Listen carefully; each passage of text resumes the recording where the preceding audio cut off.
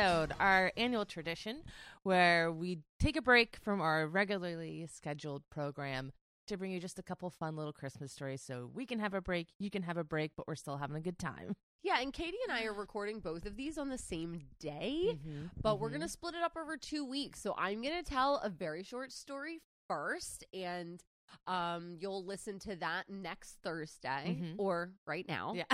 And then Katie is going to tell her story, and it'll be the week after I'm talking right now, even though we're doing it back to back. So if you want to save and feel like you're having a full episode, feel free to save it. Yeah. So you can, experience it all. So what'll that be? Because Christmas is on a Monday. So I don't know. I'm totally losing track I don't of time. understand what the days are in December. Yeah, Who knows? Totally lost at Who the knows? moment. But tonight's theme is films. Yes, it and is. We picked Christmas films from two vastly different eras and like different genres. But my film is technically based off of your film. I know. So it's kind of fun. I'm excited. I'm really excited, even though my film actually came out after Way your after, film. yeah. So we're not here to talk about Christmas. Well, we are this time. But usually we're talking about herstory. On the rocks. With Katie. And Allie. This is typically a podcast where we're talking about famous women in history. But as we said, we're taking a break, and we're going to have a very good time. And talk about Christmas. Yeah. Good Christmas, bad Christmas, emotional Christmas. Of the past, present, and yet to come, one might say. Yes. So get your slippers on, walk out into the snow, and let's do it. Okay, so do you want to know what you're drinking? Yes, I do. So this drink is a peppermint or candy cane martini. Ooh. And it is specific like Christmas peppermint simple syrup, and you just literally mix it. Not 1-to-1, a little more like vodka. 2-to-1. Yeah, 2-to-1. I'd say 2-to-1. And it's called Only One More Sleep Till Christmas. And we garnished it with a candy cane. Yeah, cheers. Cheers. Delightful. I'm not even going to have to brush my teeth tonight. Whoa! That's disgusting. There's going to be so much sugar on my teeth. Also, sorry, we're both a little sniffly. Yeah, just a little sick. If we sound nasally this week, please forgive us. Yeah. It's nothing compared to the sound complaints from during COVID. Yeah, exactly. Really bad. All right, so tell me what you know about A Muppet's Christmas Carol. So I know The Muppet's Christmas Carol is specifically beloved by everyone. It's amazing. It's considered the best version, and my theory is that it's because Michael Caine, as we all famously note, is taking it deathly seriously or deadly seriously. Perfect. He's perfect. And there's like all these freaking Muppets around him, and there's jokes, and there's rats and Gonzo, and just everyone is being delightful. So that's, I mean, it's just a Christmas story, but with the Muppets. And I would say my second favorite one is A Mickey's Christmas Carol, because it's just like also perfect. What's better than seeing a classic story retold by your favorite characters? No, yeah, I really like that one. It's much shorter. Oh, it's very short. I think it's like less than a half an hour. It was like a TV special, and I love. That's the one I grew up with because I won't say grew up with the first several Christmases of my life. Whereas this one came out, The Muppet's Christmas Carol, closer to when you were born. Oh, really? I didn't realize that. Yeah, it's pretty old. It's already had its like 30th anniversary. Well, this year. And what's funny is we didn't watch The Muppet Christmas Carol too much when I was a kid because it was one of the ones that we did not videotape on VHS. Sure. From the TV. You know why? Because it was a theatrical release. Oh my gosh! You know what? That makes a lot of sense because it wouldn't have been on The Wonderful World of Disney quite yet because it hadn't been out long enough. Right.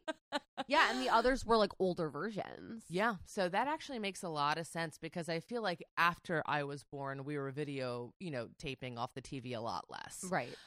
It was really when like Josh and Jake were young. 84, 86 is when Josh and Jake were born, and that's like the era of the very late 80s kids had a lot of their stuff taped VHS off of the television. Yep. I mean, that's why I grew up more with like a California Raisins Christmas and it's Garfield Christmas.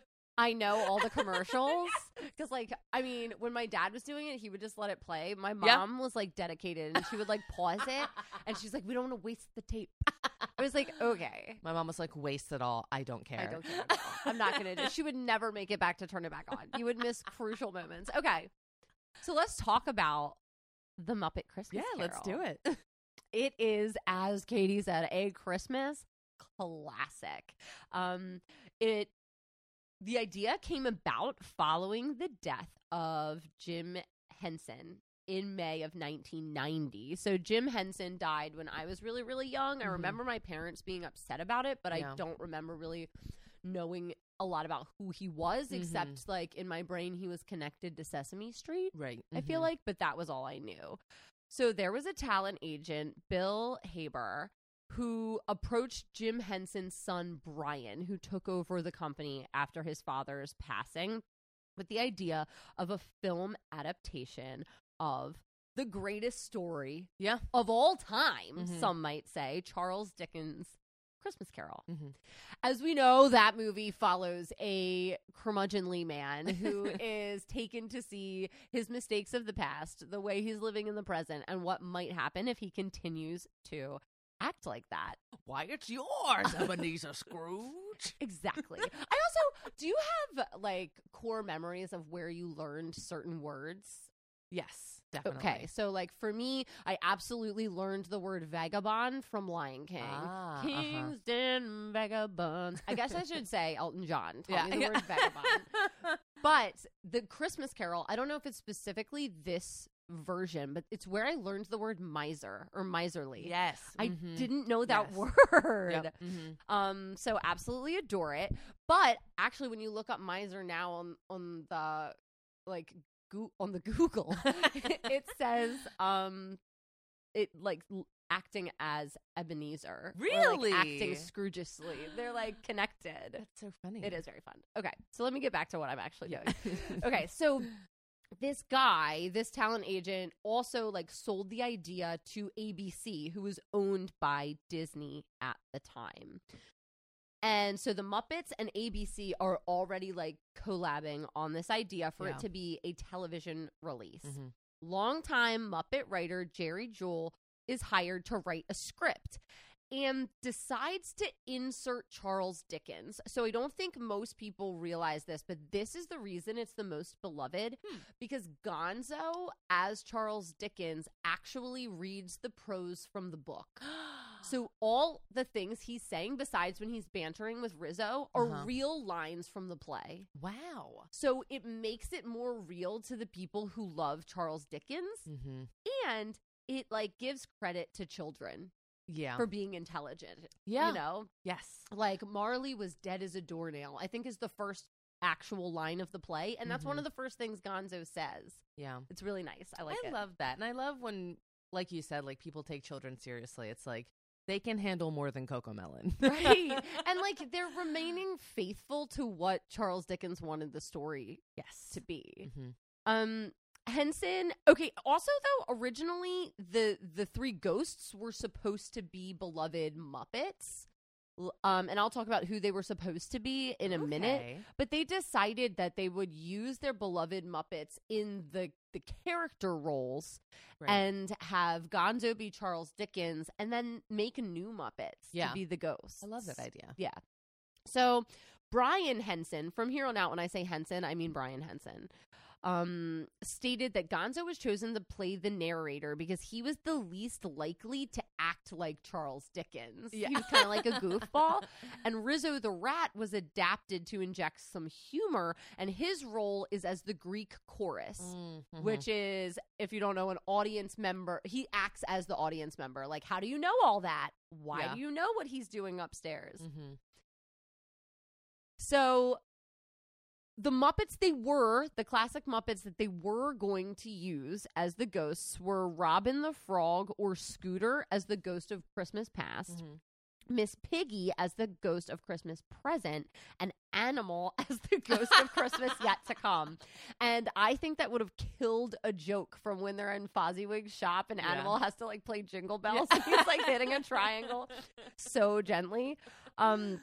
But they scrapped that idea in favor of new ones, and to also underline the ominous nature of the actual script, like they have to be scary. Yeah. So the Ghost of Christmas Past, Yet to Come are kind of shitty. Yeah. I love the Ghost of Christmas Present so much. The giant like redhead man. I agree. And I love that they did Marley and Marley. Like they added Jacob Marley. So Robert and Jacob Marley as the brothers. God, what are their names? Waldorf and something. Oh, they're the like guys in the balcony. Peanut Gallery guys. One of their names is Waldorf. My brothers would be so ashamed of me right now. The other one, Astoria. Something crazy. Something for not knowing their names. But they were the business partners of the past. Yeah. After the script is submitted, Disney gives it a good long look. And they're like, we think this is better than a TV special. So why don't we make it a feature-length film and a theatrical release?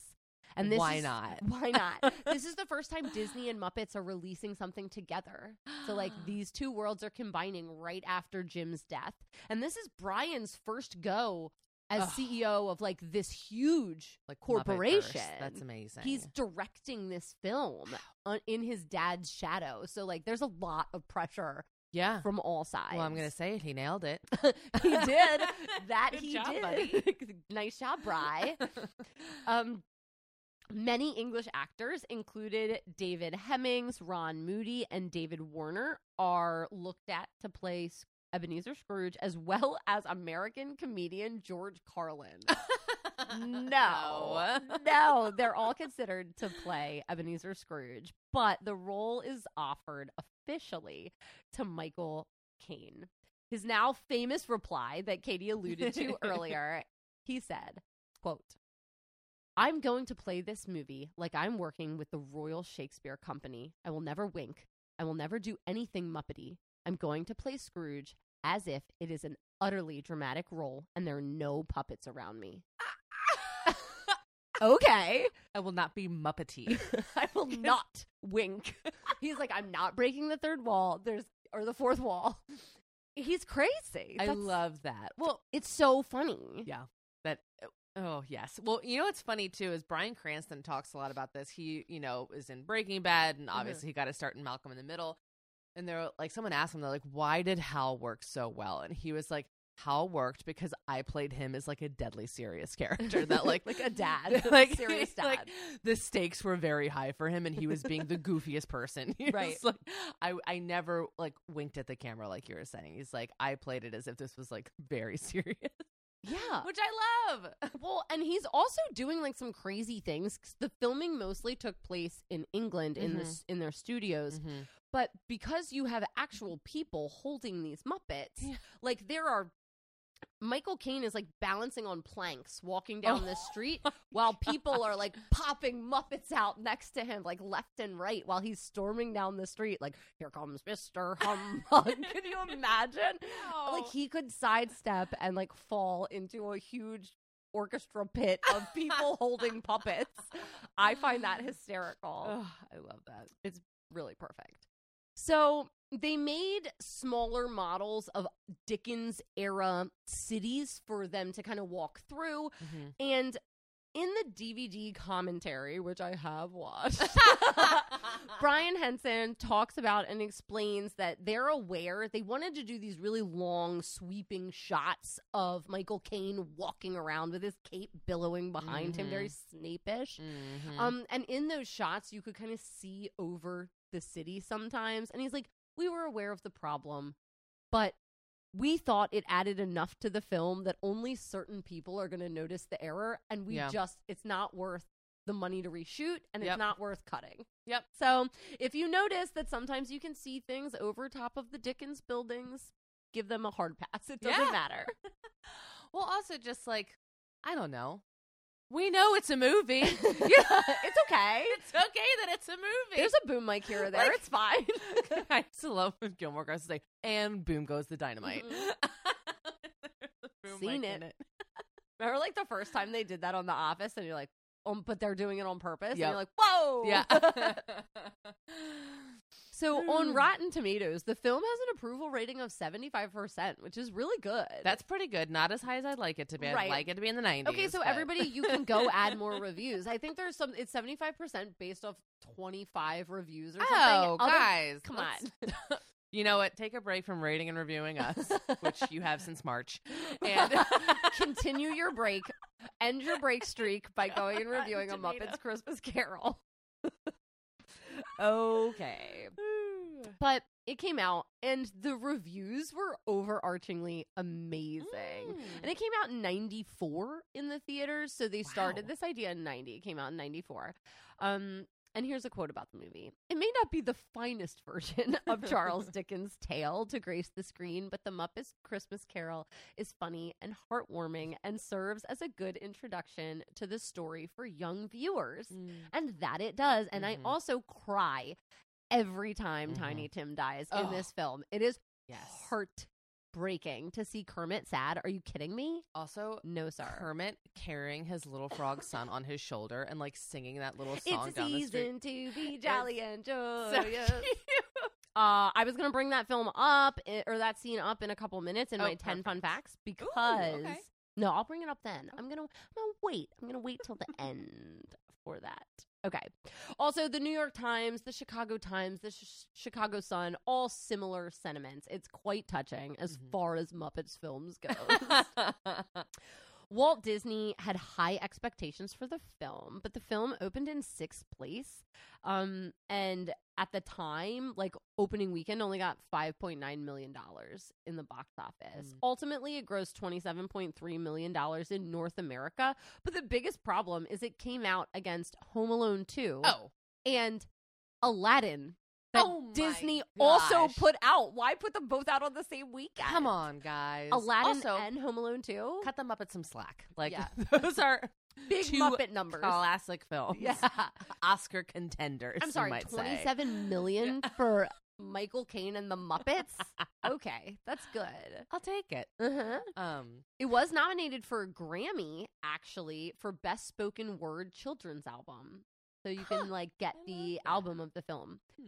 So this was, like I said, the first time that Muppets and Disney collabed. They originally released a DVD in 93, 94, and then re-released it in 2002 in conjunction with Kermit's 50th anniversary. The 20th anniversary edition released in 2012, and it was the first edition where When Love Is Gone was removed, which we will talk about in a moment. And the 30th anniversary edition, which is recently uploaded to Disney Plus, has When the Love Is Gone as an option on the menu. A menu option. Miles Goodman wrote the songs, and thank God for this man, because the soundtrack for this film is so amazing. I'm mad they don't play more of it on 101.9. Agreed. That's the Baltimore Christmas station. It's great. Okay, and just to recap, we've got the Marley and Marley. Woo! We have Here Comes Mr. Humbug. We have It's a Season to Be Jolly and Joyous. Then we have Ghost of Christmas Present. Wherever you'll find love feels like Christmas. And, oh my God, you can tell I'm losing my voice. The classic, There's Only One More Sleep Till Christmas, which my little brother has been saying since he was born. Counting down. There's 8 more sleeps. There's 7 more sleeps. What a good way to talk about Christmas. And now it's a book by Jimmy Fallon. Perfect. Changing lives. The Muppets are changing lives. So let's talk about When Love Is Gone. This is the song that Belle, Scrooge's fiance from the Ghost of Christmas Past edition, his original love interest. She sings this like this classic breakup song. But the song itself was not released in the theatrical edition. It was cut from the film because they believed the song would not appeal to young viewers. Instead, the song was played during the end credit scene. Henson objected to this. He hated that decision. He loved talking straight with kids, just like his dad. And he said that it deliberately mirrors the song at the end that Scrooge sings When Love Is Found. Like, oh my gosh. If you don't have When Love Is Gone, then when he's at the end, it doesn't make any sense. Yeah. So he said the fact that the song was missing from some versions of the movie is a real shame. Oh. He actually hates it. He thinks it should be there. And I kind of agree, even though it's boring. I get it. Well, I do feel like that was one of those things that, like, it was almost a Mandela effect thing where people were like, wasn't there a song here? Like, and people were like, no, I never saw a song there. Yeah. And it's like, no, there wasn't one. But there was. And like, people were right. They also didn't see it. There are people who never saw the song and people who did, which is why it's, I think, a less beloved part of the movie. Yeah. That is so funny. Also, it reminds me of this great story I heard where someone, you know how Sound of Music is so long, it was split into 2 VHSs? Yeah, yeah. So was Titanic, by the way. So this girl grew up in a house where she only had the first VHS. So she didn't know it was about Nazis? Oh, no. Full-blown adult working at NPR. Didn't know that there was a second part to the movie. That's terrible. She was like, I watched The Sound of Music all the time and thought it was just about a bunch of kids singing in the mountains. That's like, I never saw the second part. That is crazy. That's a very personal Mandela. Yeah, like your family just didn't have something, which I absolutely relate to. Yes. Absolutely. In 2018, Henson said in an interview that it's unlikely that Disney would release a version of the song in the future because they actually lost the original negatives. What? And they only had it in non-wide screen, so it could only be in certain films. However, in December of 2020, when everybody had tons of time on their hands, Disney confirmed that they found the negative, and that's when it was put back in the 30th anniversary edition on Disney+. God bless whatever, I'm sure, woman I searched through the archives to find that negative. It was probably the woman who played Belle. She's like, I will find this fucking song. I worked so hard on When Love Is Gone. I love it. Perfect. So yeah, since 2022, last year, you can see it on Disney+. Perfect. So I wanted to go through some fun facts about the movie before I end with talking about a subject I think we need to do on our show. So, 1, Muppet's Christmas Carol is the first Muppet movie made without Jim Henson. So, cheers. It was a great one, although we miss you. 2, it was his son's director debut, which excellent job. Love that. 3, One More Sleep Till Christmas ends with Kermit staring wistfully at a shooting star in honor of Jim's passing. So that's why he looks at the sky at the end. That's so cute. 4, Whitmire was feeling really sad. Whitmire is the guy who took over as Kermit's voice, his last name, about being Kermit, because Jim Henson voiced Kermit. Oh, I didn't know that. Yeah, his whole career, Jim Henson is Kermit. I didn't know that. So, like, this guy is like, I have to, like, take over this role. But the night before his first scene, he had a dream, like, with a vision or, like, kind of permission to, like, give himself permission to do this role and try to do Jim Henson justice. That's so cute. 5, Michael Caine is, this is the first time a Muppet movie focused on a human counterpart. Oh, yeah. So humans had been with Muppets, but this is the first feature film where a human is the main character instead of a Muppet. 6, The Ghost of Christmas Past, who I always thought was just terrible CGI, was not. It was created by submerging Muppeteers in water. And they put the Muppet in a tank of baby oil backed with green screen to make that weird, fuzzy child baby. Not gonna lie, hate it. Hate it. That's where the 75% comes in. Right. Anything. I would 25% of viewers were like, if you just made a better Ghost of Christmas feature, whatever the fuck it is. The past. The past girl. Like, I just make her look like a Muppet. Just anything but what any little she is. Angel. I hate it. I hate it. You could have done something. Baby oil. Okay. That's wild to me when I read that. I always thought that it was shitty computer graphics from 94. Now that I know it was a choice, I'm sorely disappointed in what you chose. Now that I know how much effort they put into that. Right. crazy. Woo. Okay. Now Kermit fully strolling down the street with Tiny Tim on his shoulders was like the first time that they showed a fully walking Muppet. That's not you like can see the whole bod. right. It's not like Big Bird where there's a person inside, and it's not like Kermit. You can see his whole body, but he's sitting on a rock singing Rainbow Connections or whatever. He's actually strolling. It took 10 puppeteers to make that happen. 10 people are controlling that puppet. I love that. And obviously Tiny Tim on his shoulder. Also, in the final scene where Nephew Fred is there and they're singing When Love Is Found, Clara, his wife, is not there, and people went crazy and like wrote letters to the studio, and they're like, where is Clara? Did Fred break up with Clara because she called him a spider or whatever? This is pregnant Barbie all over again. Exactly. And they were just like, no, she just wasn't available for filming. Yeah. Spoiler alert, not everybody's available every day. So the one thing I didn't talk about is the fierce, beautiful, and always fabulous Miss Piggy. And I have had her on our list for years, and we're going to have to do her next season. We have to. I'm going to put her on my list. Yeah, do it. Put it on the phone list. I think I wrote her in too at some point. Perfect. She plays Miss Cratchit, but fully as Miss Piggy. There's not one bit of Miss Cratchit in her. No, and I love it. She is fierce, independent, takes no prisoners attitude of like a generation of women, millennial women who like love the spotlight and like love how unapologetically she loves herself is so cute. And also how she showed us the yin and yang of relationships and how they're so important and possible.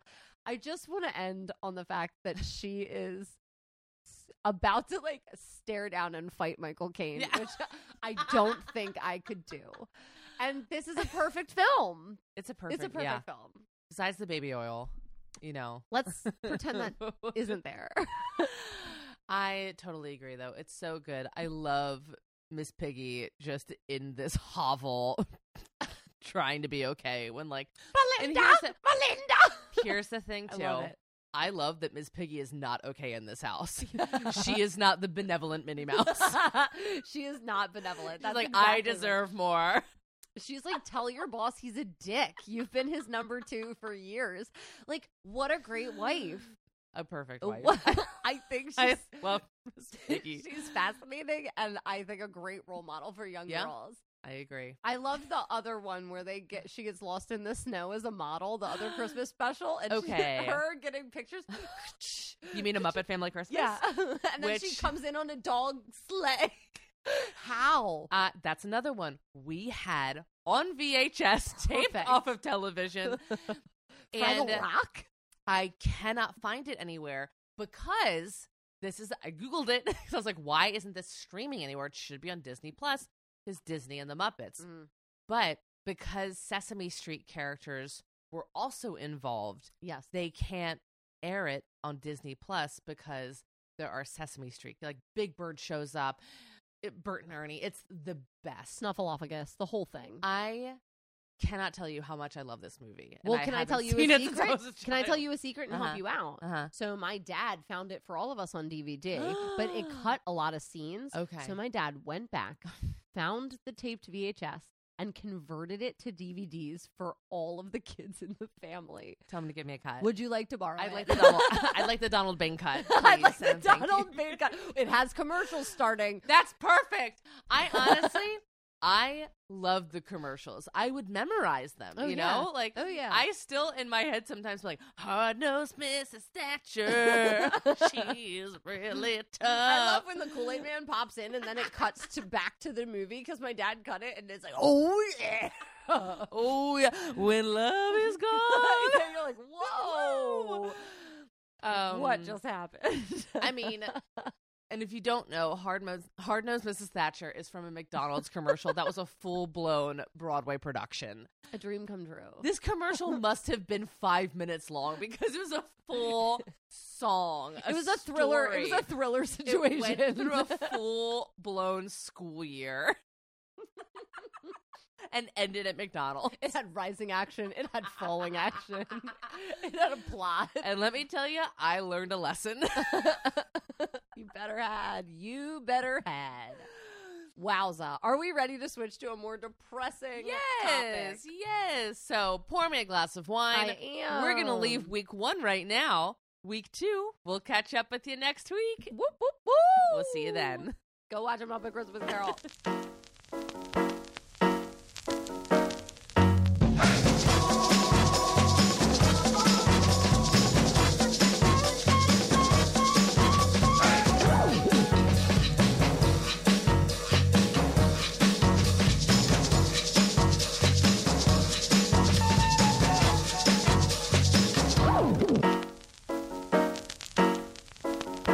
You've been listening to Her Story on the Rocks. We are independently produced by 1986 Entertainment and proudly recorded in Baltimore, Maryland. If there's a woman in history you would like us to cover, you can email us at herstoryontheRocks@gmail.com. You can also message us on Twitter or Instagram. We post all of our cocktail recipes on Tuesdays so that you can go get all the supplies you need and drink along with us. See you next week. Bye.